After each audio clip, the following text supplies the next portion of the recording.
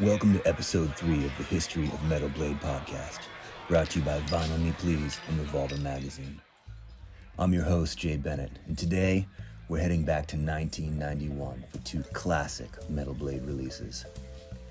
They might not have much in common musically, but the bands Gwar and Cannibal Corpse were both the subjects of heavy-handed censorship campaigns for their albums America Must Be Destroyed and Butchered at Birth, respectively. In the top half of the show, we'll talk with Mike Bishop, aka Blothar from Gwar. He was the band's bass player, off and on, from 1987 until 1999, and their vocalist since the passing of Gwar founder and leader Dave Brockie, aka Oderus Urungus, in 2014. In the second half of the show, we'll talk with Alex Webster from death metal legends Cannibal Corpse about the controversy surrounding the band's second album, Butchered at Birth, and the censorship it endures to this day. But first, let's catch up with Mike Bishop of Gwar as he tells us about that fateful day in 1990 when the Charlotte, North Carolina Police Department descended upon a Gwar show.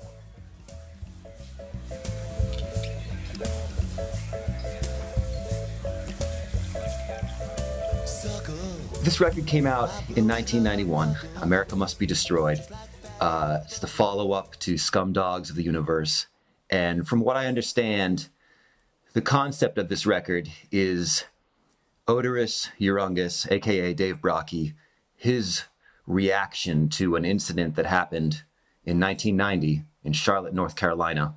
There was an arrest for public indecency. What do you recall about that incident? Some of the record, it definitely was like that was part of one of the big themes that was on it, and one of the big themes that we used in the film that we made. And what had happened there was that we played in Charlotte, North Carolina at the time. Jesse Helms was the senator from North Carolina. Charlotte was his hometown. He was really sort of pumped up on this platform of moral decency. He had taken a personal interest in articles that came out in the paper where they had described what a Gwar show was like. And he was like, well, no, not here. We're not going to have that. I mean, we were barely aware of this situation that like there had been talk about, that he wouldn't allow this thing to go on. Like we didn't really even know that. So we're on stage playing, and all of a sudden I saw like something was going on in the back, and wasn't exactly sure what it was. It was a line of people that came in the back. I didn't know who they were, but it was clear something was going on in the very back of the club. Then like there's these guys that look like they're wearing like, cheap shirt and tie, slacks, outfits, and they're coming on stage, right? Which is, and they're motioning to us. And I was like, I mean, we didn't think that they were cops until they actually showed their badges and their guns. And then we realized, oh, okay, these are policemen. So they stopped the show. They came on stage and stopped the show. In the dressing room, they made Dave take off most of his costume, which involved a mask, shoulder pads, gauntlets, leg pieces, and sort of like leg gauntlets. I don't know what you'd call those, and a pair of like big fake feet. They made him take all of that off except for the big rubber penis that he had, which was called the Cuttlefish of Cthulhu. They made him, he kept that on, and they photographed him with it.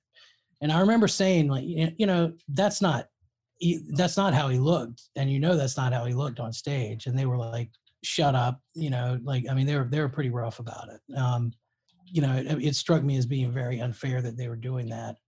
Then they picked up, this is the funniest part, is that they kind of looked around the club for something to carry this thing in, and they picked it up with like a pair of salad tongs. They picked up the dick and put it in this big, a white 5-gallon bucket, and they took it as evidence, and they took Dave and put him in jail. We had to bail him out the next day, or even I think maybe even that evening. Like we paid, but he had to stay overnight, and we got him the next day, and we didn't miss a show or anything. Like we kept going. And, the deal is that Dave was a Canadian citizen. He didn't have his, so I remember that there was some controversy because of his citizenship status. Like he was vulnerable to this prosecution. And what they charged him with was disseminating pornography in the presence of a minor and committing simulated sexual acts. Serious charges when you think about it, because like what it would have wound up being is he would have been a sex offender that was a registered sex offender. He would have been subject to like having his immigration status, like even though he had lived in the States a long time, they could have sent him out of the country. What he did was, we had to kind of plead, right? I mean, we really didn't have a choice. And we did. And I remember that, Jello Biafra was all upset about it, because he's like, you should have fought it. And I'm like, well, Dave did plead. And the trial itself was like completely insane. And people don't even believe when we describe this scene. But yeah, it came from like the idea of Phallus in Wonderland, which was the movie that we made, that America Must Be Destroyed supported, really comes from this idea that, like, Dave, the penis is separated from Oderus, the cuttlefish is, and somehow, like, by the morality squad, right? Like, this group of people that are sort of enforcing morality. And when it's taken away, like, it tries to get back, right? It's like its own thing, its own character. In Dave's passing, like, the cuttlefish is actually still around, right? Ingvar, so that's how that started. The story of the trial is ridiculous. I mean, like, the judge's name was Richard P. Boner, and I think they pronounced it like Bonet or something, but it was Boner. Like, it wasn't even like a weird pronunciation or spelling of it. It was Boner. Are you kidding me? No, yeah, so Dick Boner. They bring up Dave and they lay out the charges, right? And he answered the charges with our lawyer. And we got a lot of help from the American Civil Liberties Union, the ACLU, helped us in that defense. And they did later too, like, because we had other incidents where this happened, most notably in Athens, Georgia, where they shut a show down. And we would sue and get some money back for it. But it was a serious thing, really. In retrospect, and we did plead guilty, and we weren't allowed to play in Charlotte for a really long time after that. What's crazy to me about this is you have this, there's this famous incident in the 60s with Jim Morrison where he exposes himself and he's arrested, showing his actual anatomy. This is a fake penis that he gets arrested for. It's like an extra level of hypocrisy. It just makes it insane. Yeah, and everything was simulated. Like, they kept using that term. It was, we made T-shirts, like, not for the band, but like actually one of our friends who was a guy who had been in Gwar a long time ago. He made these hilarious T-shirts of Brocky's arrest photo, where he still got the makeup on. The quote from the paper where they listed his charges, and it said, he ate feces. Like, that. At the time, we had this thing called the Crapapult. It was like this big. We just put a bunch of oatmeal and chocolate syrup, like, and make these big fake turds and throw them out in the audience. It's just so absurd, man, that these guys would be there doing this. At what point did Dave come to you guys and say, okay, the next record is we're going to discuss what happened. We're going to write some songs specifically about this incident that happened in Charlotte?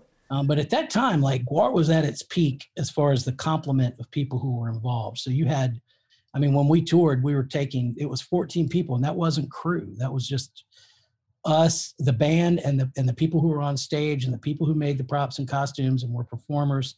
The way that Gwar would make meaning is generally that we would have these meetings and we would talk about what we were going to do. In that case, like, the lyrics really came out of the idea that we were going to write about this thing that had happened to us. Like, we're going to do a show that involves it. Hunter Jackson, who was sort of the co-founder of the band, he was like, yeah, I've got here's some characters, right? The Morality Squad, you got Private Parts, you got Granbo. And so I'm like, well, cool. Granbo, like, we could have a Southern rock song, so I wrote a Southern rock song. Gorgor, we're going to have, the monster, like, we'll have him worked in there somehow. And the content just sort of flowed out of the event itself, right? Like, it wasn't like Dave said, we're going to write a whole bunch of songs about this. It's more like, in our meeting where we talked about what kind of show we wanted to do, it became apparent what kind of story we wanted to tell. So it's like, well, we needed to have certain types of songs. And then Either Dave wrote the lyrics or the character who was singing the songs wrote the lyrics. And that's very much how GWAR has worked traditionally, right? This storyline for America Must Be Destroyed is it's convoluted. For people not familiar, it involves a dinosaur egg that is shot up with crack.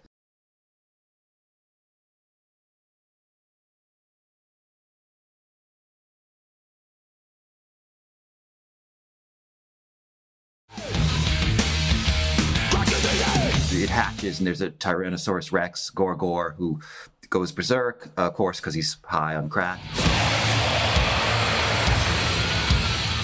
There's at least one murderous pedophile, maybe two. I'm not sure about that, actually. And then kind of in the middle of all this, there's a power ballad parody, the Road Behind. So I don't know. I don't know if I did a good job of explaining that. That's a great description. And that, and it's like to call it convoluted is charitable, really. I mean, it's, because, and this is a side effect of the way that I described GWAR making meaning. It would have been very different if it was like Dave Brockie's going to tell this story from beginning to end, or Hunter Jackson's going to tell the story from beginning to end. The real central narrative is the penis getting removed and then trying to find Dave. Okay, so the album is about to come out here, America Must Be Destroyed, and censorship kicks in again here with the Canadian authorities, who insist that the version of the album that is released in Canada, it can't include the songs Crack in the Egg, Have You Seen Me, and Rock and Roll Never Felt So Good. Was this a surprise? I mean, this is Canada. Well, no, and Canada became a thorn in our side later too. Like, I mean, they didn't let us, wouldn't let us put out Baby Dick Fuck. I was surprised. I mean, it wasn't like we could put the album out missing those 3 songs, I mean, and Rock and Roll Never Felt So Good is a hilarious song. I mean, all those songs, Have You Seen Me Too? I mean, that was GWAR sort of really trying to push the envelope in singing about topics. I mean, one's, having sex with an amputee, like, and all that grew out. That whole song grew out. I wrote those lyrics too. It just grew out of, there was this band name called Bomb in San Francisco. And this guy, Mike Dean, brought to one of our shows this big stack of porn magazines. And he left them on our bus. And we were like, oh, thanks. But only like the top 2 were heterosexual porn magazines. The rest were all like freaky amputee shit, right? And I was like, wow. So I couldn't believe that such a thing as Nugget Magazine really existed, right? It's like, here's a magazine that's just for like, amputee fetishists. And at the time we were like, work this into a tune. Seems like something GWAR would be into, right? And then Have You Seen Me? Like, I do think that the idea for the dancing milk cartons that we had on stage came before the song, right? Like it was sort of written around the idea of, well, we'll have a song called Have You Seen Me? We should point out, for the purpose of this podcast, for maybe younger people who don't understand, back in the 70s and 80s, they would put pictures of missing children on milk cartons. Yeah, and it would always say, Have You Seen Me? And I do believe that campaign worked, right? I mean, they got kids back, and that's a good thing. But of course, we had to take the piss out of it. And, yeah, I mean, those songs were meaningful to us. They were meaningful in our narrative. I'm surprised that at the other one that you mentioned, though, that they wanted to pull, which was Crack in the Egg. Yeah, the one where they inject, that's the one where the dinosaur egg gets injected with crack, right? I don't know exactly why they would object to that, because it's completely fantasy oriented. It's like, there's a dinosaur egg that you shoot crack cocaine in, and the kid's born crack addicted, which Brockie for some reason was obsessed with this idea of like the world had gotten so bad that you had a wave of children that were just born addicted to crack. Like, what a horrible thing. And it was actually not true. That was like the satanic ritual abuse stories of the 80s. The sort of plague that the media made this out to be of the crack baby was completely not true. It was like racist propaganda. Yeah, and it did have a racial overtone, man. There's no question to it. It was like part of the big sort of Daniel Moynihan disintegration of the Black family, racist bullshit that came out. In reaction to this Canadian censorship, the Canadian version of the album closes with a version of the Canadian anthem, "O Canada," but the way it's played is it's played on a synthesizer that is mimicking the sounds of an infant crying. So who hatched this idea? Man, that was a combination of our guitar player, Ballsack, Mike Dirks, who has always been like really creative. But the main person who did that was Dave Muscle, who was the guy that I mentioned who made all of the sound effects and would perform the sound effects live, which is like, I mean, it's an aspect of GWAR that we keep trying to bring back, and it's surprisingly difficult to do, like, you know, because it's something that has to be done live, even now, right? There has to be somebody watching that show and delivering sound effects, you know, because it's different every night. Like maybe the timing certainly is. So Right. at the time, like, you know, Muscle for years, he did it. And it was one of the best parts of the GWAR show. They were constantly going. And he would have these big and sonic keyboards that were like, you know, like two 86 key keyboards that had little pieces of masking tape with like weird words written on the keys, you know, like bubbles or like a picture of a guy farting, like, you know, and he's just like playing all this stuff, you know, and that's where the idea for the Crying Babies came out of. And then, as you mentioned earlier, you followed up America Must Be Destroyed with this long form video called Phallus in Wonderland that is a continuation of the America Must Be Destroyed storyline. And it was nominated for a Grammy. After all this, did that feel like vindication in a way, or what? You know, my father had always been a guy who, like, I mean, his main opinion of my music was, like, my mother came to see a GWAR show, right? And she's just like, it's so creative, you know, it's wonderful, you know, but it's so, why does it have to be so nasty? That was what she asked me. And I'm like, I don't know, Mom, but that's just what we're into, you know. But then my dad was always like, well, you know, what's this going to do for you when, you know, you're 50 years old? Like, you know, if you play if you play country music, now that audience never goes away, you know, like they'll stay with you no matter what. And he's right? Like, I mean, ironically, like, had I have been a Nashville country musician, I'd probably have a lot more money right now in the bank. But, you know, I didn't. Like, so to him, it was like, you know, he just wanted me to kind of play music that he liked, I guess. When we got that Grammy nomination, it was the first time, man, that, you know, my dad was super proud. I remember that. Like, and then we did an interview. And in the interview, I said, understand it was a different time. I was like, this is a meaningless accolade bestowed by a retarded child. That's what I said. That was the exact quote. And I did not expect that thing to get legs, right? But it did.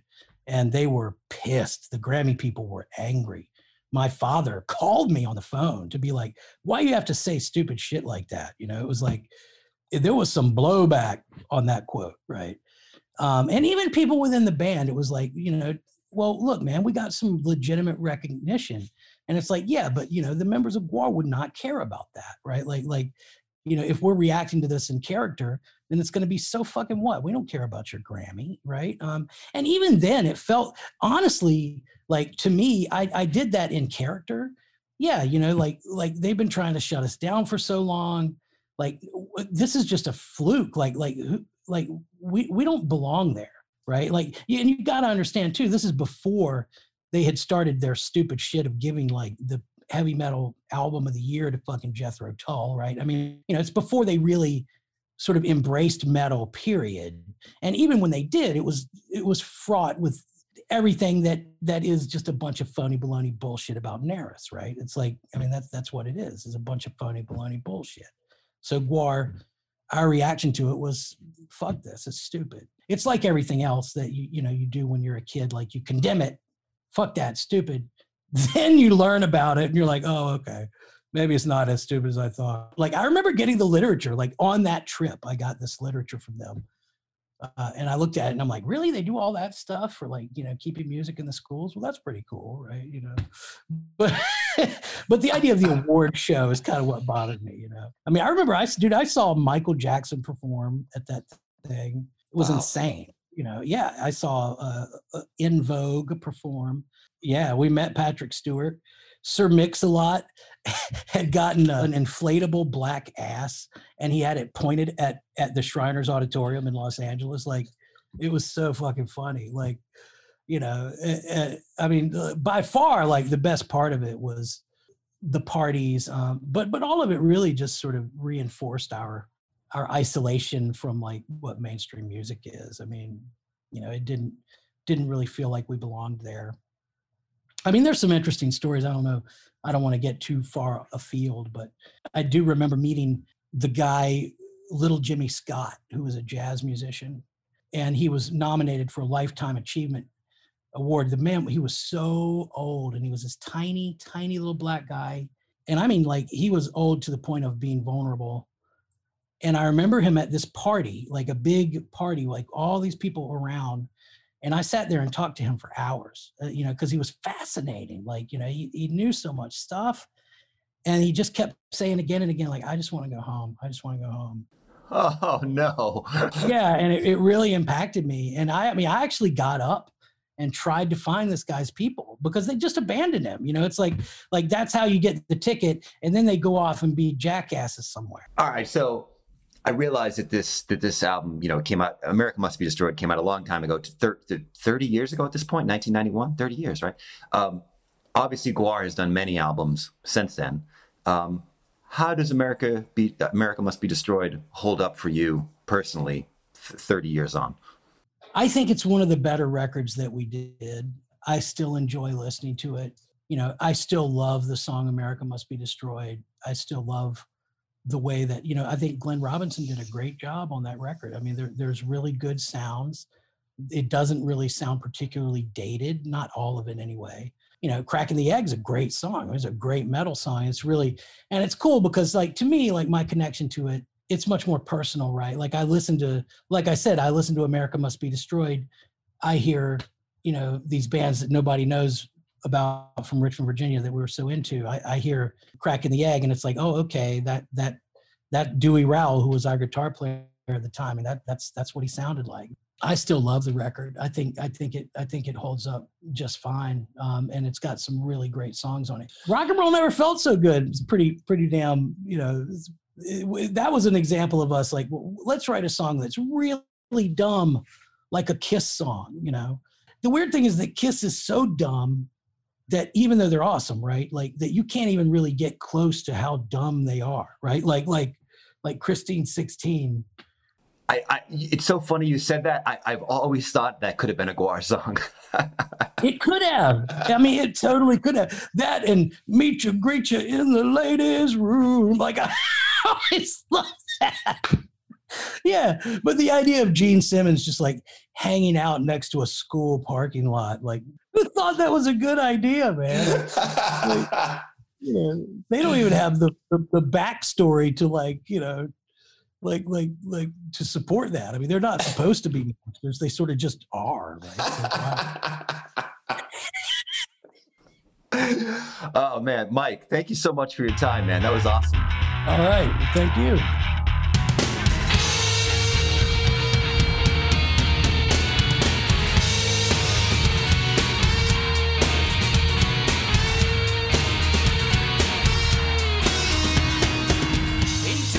Though GWAR was ultimately vindicated for America Must Be Destroyed by the Grammy nomination given to the Phallus in Wonderland video the very next year, burgeoning death metal kings Cannibal Corpse would see their album Butchered at Birth targeted by censors for the next 30 years, all the way up to this very day.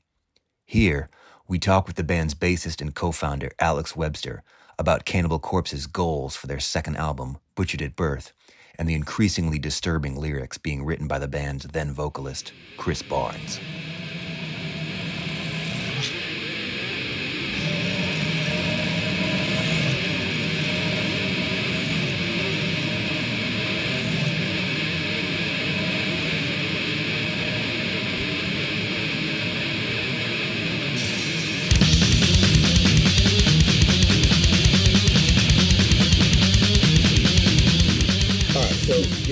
Your first record, Eaten Back to Life, comes out. What kind of conversations do you guys have about where you want to go next with Butchered at Birth, which is like the very next year? It's funny because we didn't do a lot of touring for Eaten Back to Life. We actually did not do a real tour for Eaten Back to Life. We set up some shows, and they were mostly around the Northeast, a couple in Canada, just stuff that we could do basically on a weekend or whatever. the guys were still working. I was still in college, so when I would finish a day at college and those guys would finish a day at work, we were up at the practice room writing the next album like immediately.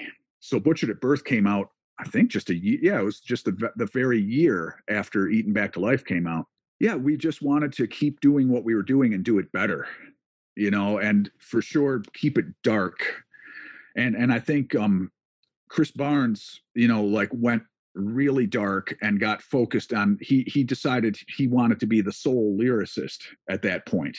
He was really hitting his stride and had a vision for what he wanted to do with the lyrics. We were clearly a horror band. When you listen to Eaten Back to Life, we were a gore, horror-oriented death metal band, but it became very focused on Butchered at Birth. And a lot of that is with Chris's lyrics. And then musically, I think it's just really dark and became just dark is the word I'm thinking of, like a really creepy kind of sound. We had some thrashier moments on our first album, and Butchered at Birth was really just dark, creepy sounding death metal.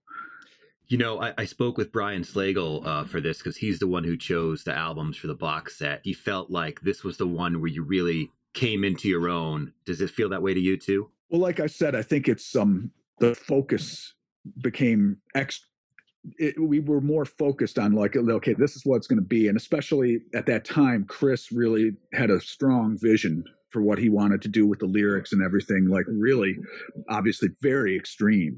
He was going to push whatever boundaries he wanted to with the lyrics. So yeah, it's, you grow as a band. Like your first album is sort of always, I think for most bands, it's kind of going to be, it's not going to probably have the same focus as your subsequent albums, So for us, things started to come into focus. I think that's the best way to put it. You mentioned that Chris Barnes took over the sole role of lyrics for this record. It does seem like the gore factor and the brutality kind of went up a few notches from Eaten Back to Life. And then I think it went up again for Tomb of the Mutilated. Was that something that you guys talked about? Was that like a conscious effort? Like, we need to do this. We need to be more extreme. Not really. We just didn't set any limits, and we just kind of let Chris have at it. Like I said, I think, like the musicians in the band, we were thinking about making the most extreme death metal we could. Chris was on the same page about his lyrics, but we didn't tell him what to do, really. We were like, as long as it's horror, gore kind of stuff, we're going to probably give it the thumbs up. So just do your thing, And he did. And he came up with some really gruesome stuff, legendarily disturbing lyrics that he wrote.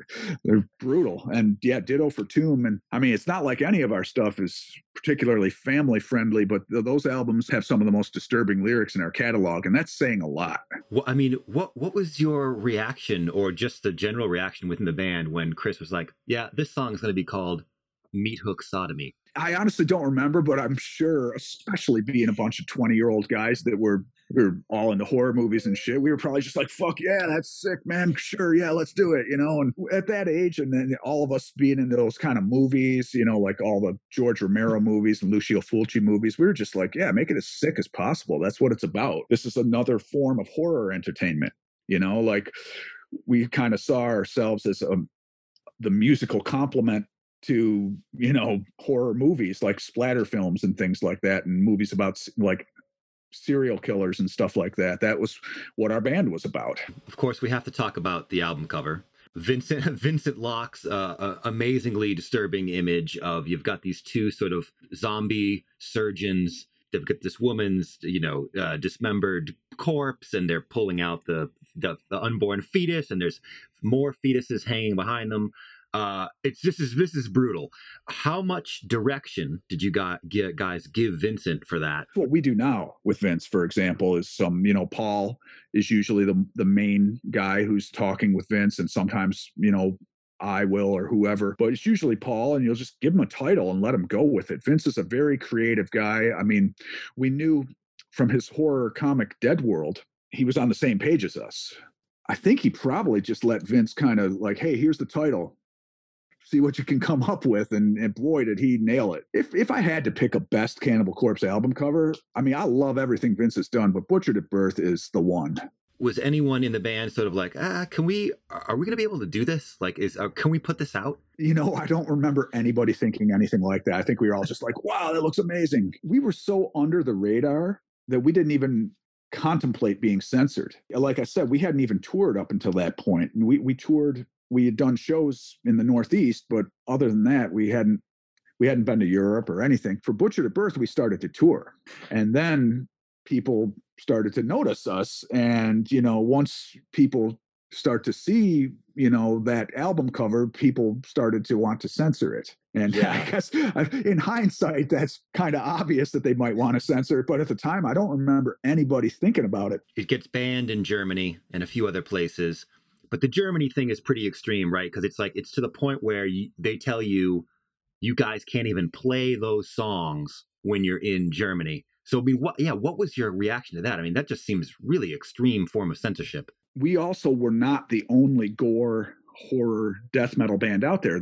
It just really struck a nerve, I guess, that album cover, because that was when it all started, and it has never actually completely stopped for us.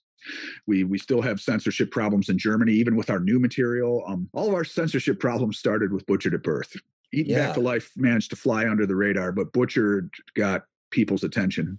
And Butchered at Birth is still banned in Germany, is that right? When they say banned, I think it's like on some sort of a list of things that you can't show to people under the age of 18 or something like that. So it's tough because, there's been times where we've been able to play those songs in recent years because we were told by our people over there that, oh, it's okay now. And we're like, okay, cool. And then all of a sudden we'll get a notification again. Oh, now it's not okay again. So it's a little bit unclear. The whole censorship thing over there has always been a little opaque to me, but most of the time we just kind of count on not playing songs from Butchered at Birth in Germany. It's, we're just like, better safe than sorry. We'll make sure that we have a bunch of extra songs well rehearsed for the tours that we're going to do that go to Germany. That way we can create an alternate set list quickly. Yeah. I mean, I suspect enforcement has to do a lot with whoever happens to be in charge in Germany at the time. I'm sure some people are more hardline about enforcing the rules and some people aren't, and so hence the sort of ever changing, oh, it's cool this time, now it's not cool, like, we had thought that the original lady who really can't stand us from back in the 90s was out of the picture, like she'd retired or whatever, but she's still around and she's got some acolytes that have picked up the torch of censorship for her. So I understand why they would be concerned about graphic violence, but they've always misunderstood where we're coming from. And we're coming from the same position that a guy who, like Stephen King has written stories about murderers. He doesn't think murder is cool. He doesn't want people to murder other people. I feel I'm speaking for him right now, but I feel that he would probably confirm these things. It's a story. It's a horror story. And we're doing horror stories to music. Some of them are extremely graphic. In particular, some of the stuff on Butchered at Birth and other albums really early in our career, but really throughout our career. But we approach it the same way. We don't condone violence of any kind, but we don't want to have limits when we're creating horror art. It's an art form and it features horrifying subject matter, and that is what it is. And not everybody's going to really understand that, I guess, that it's just fictional art. Butchered at Birth's obviously been out for a while, but I've never really kind of studied the artwork in the way that I did in, getting ready for this interview. And it occurred to me that, so there was this Beatles album that came out in 1966, Yesterday and Today. And the original cover was banned, but many copies went out to like radio stations and things like that. And it's now referred to as the Butcher cover.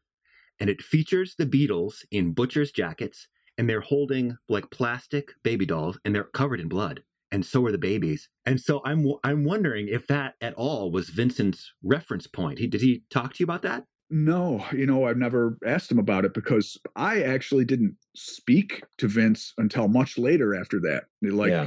It just was, back in the phone days, like Chris was the guy, and then it switched to being, when Chris was out of the band, then it switched to being Paul, who was on the phone with Vince, and we weren't all just calling him. So I didn't speak to Vince about that ever, really. I never asked him about Butchered at Birth because by the time I met him, he'd already done like 10 other covers for us when we actually met in person. He comes to our shows in Michigan sometimes and we'll hang out Yeah, you should check out look up the Beatles Butcher cover. I think I you'll be will. astonished, and it's quite valuable now because I mean, several thousand got out there because they sent out a lot. Basically, the whole first round of promo went out before they had to change it. So Wow. there are quite a few, but it's worth money, and if you look at it, you'll be like, you'll be astonished. Well, maybe it's possible that he saw that. I don't know. Yeah.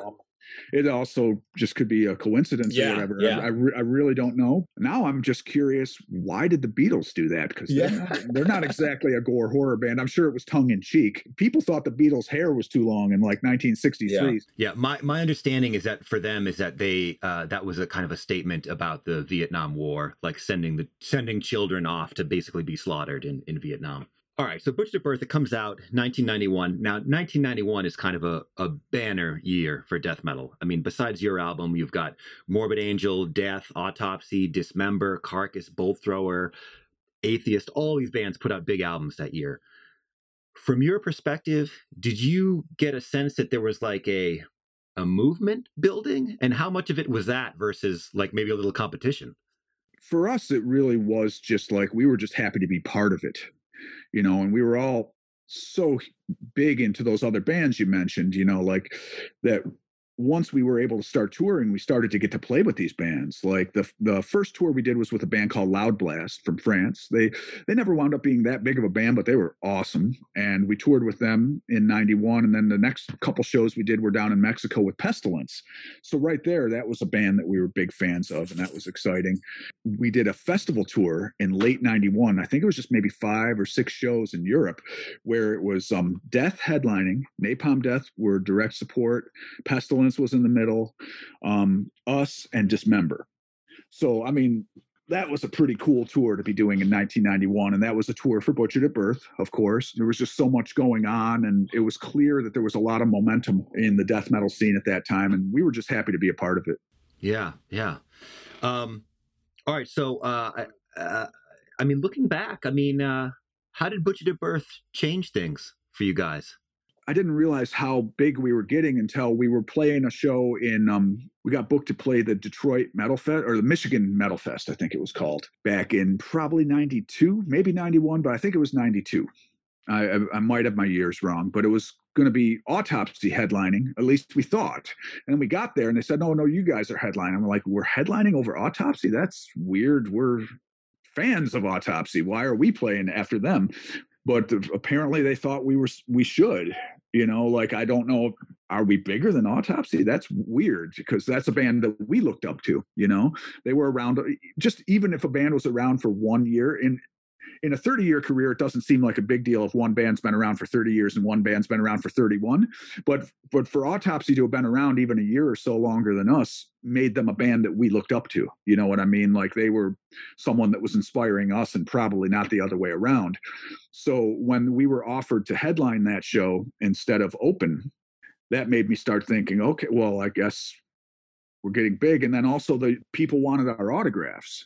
And, in the Northeast of the U.S., nobody was asking for our autographs at that time. We were an underground band and people just didn't do that. Like it wasn't really a thing because we were just one of the guys. They knew us from the demo days around there. And so to go to play over in France and Germany and Sweden and to have people interested in our music so much, and be so excited to see us and want autographs and things like that, we was like, wow, yeah, this is actually starting to gain momentum. Yeah.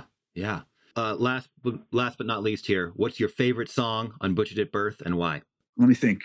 Innards Decay has some bass playing at the end. It's got this kind of slow part at the end where I get to do some little bass noodling kind of stuff, and that was fun. But as far as like playing live, probably Vomit the Soul. Yeah, it's just a really fun song to play live. But there's a bunch of really cool songs on there to play. It'd be a fun one to do the whole album sometime. We haven't really ever discussed it, but now that I think about it, it wouldn't be that hard. I remember the songs pretty much. They're still in there somewhere in my head somewhere. So, but yeah, probably but also Covered with Sores is great. So yeah, this is a tough one. But Innards Decay, I'll say that one just because it's sort of that's a deep cut. Alex, thank you so much for your time. Hey, thank you. Yeah, I look forward to hearing it and seeing the box set and everything when it's all done. Yeah, me too, man. Me too. Awesome. Thanks, Alex. On the next episode, we'll catch up with heavy metal legend King Diamond to discuss his 1998 album, Voodoo. Then we'll jump ahead to 2005 and talk with Trevor Sternad, the vocalist of Detroit death metal squad The Black Dahlia Murder, about their breakthrough second album, Miasma. Till then, I'm your host, Jay Bennett, and this is the History of Metal Blade podcast, brought to you by Vinyl Me Please and Revolver Magazine.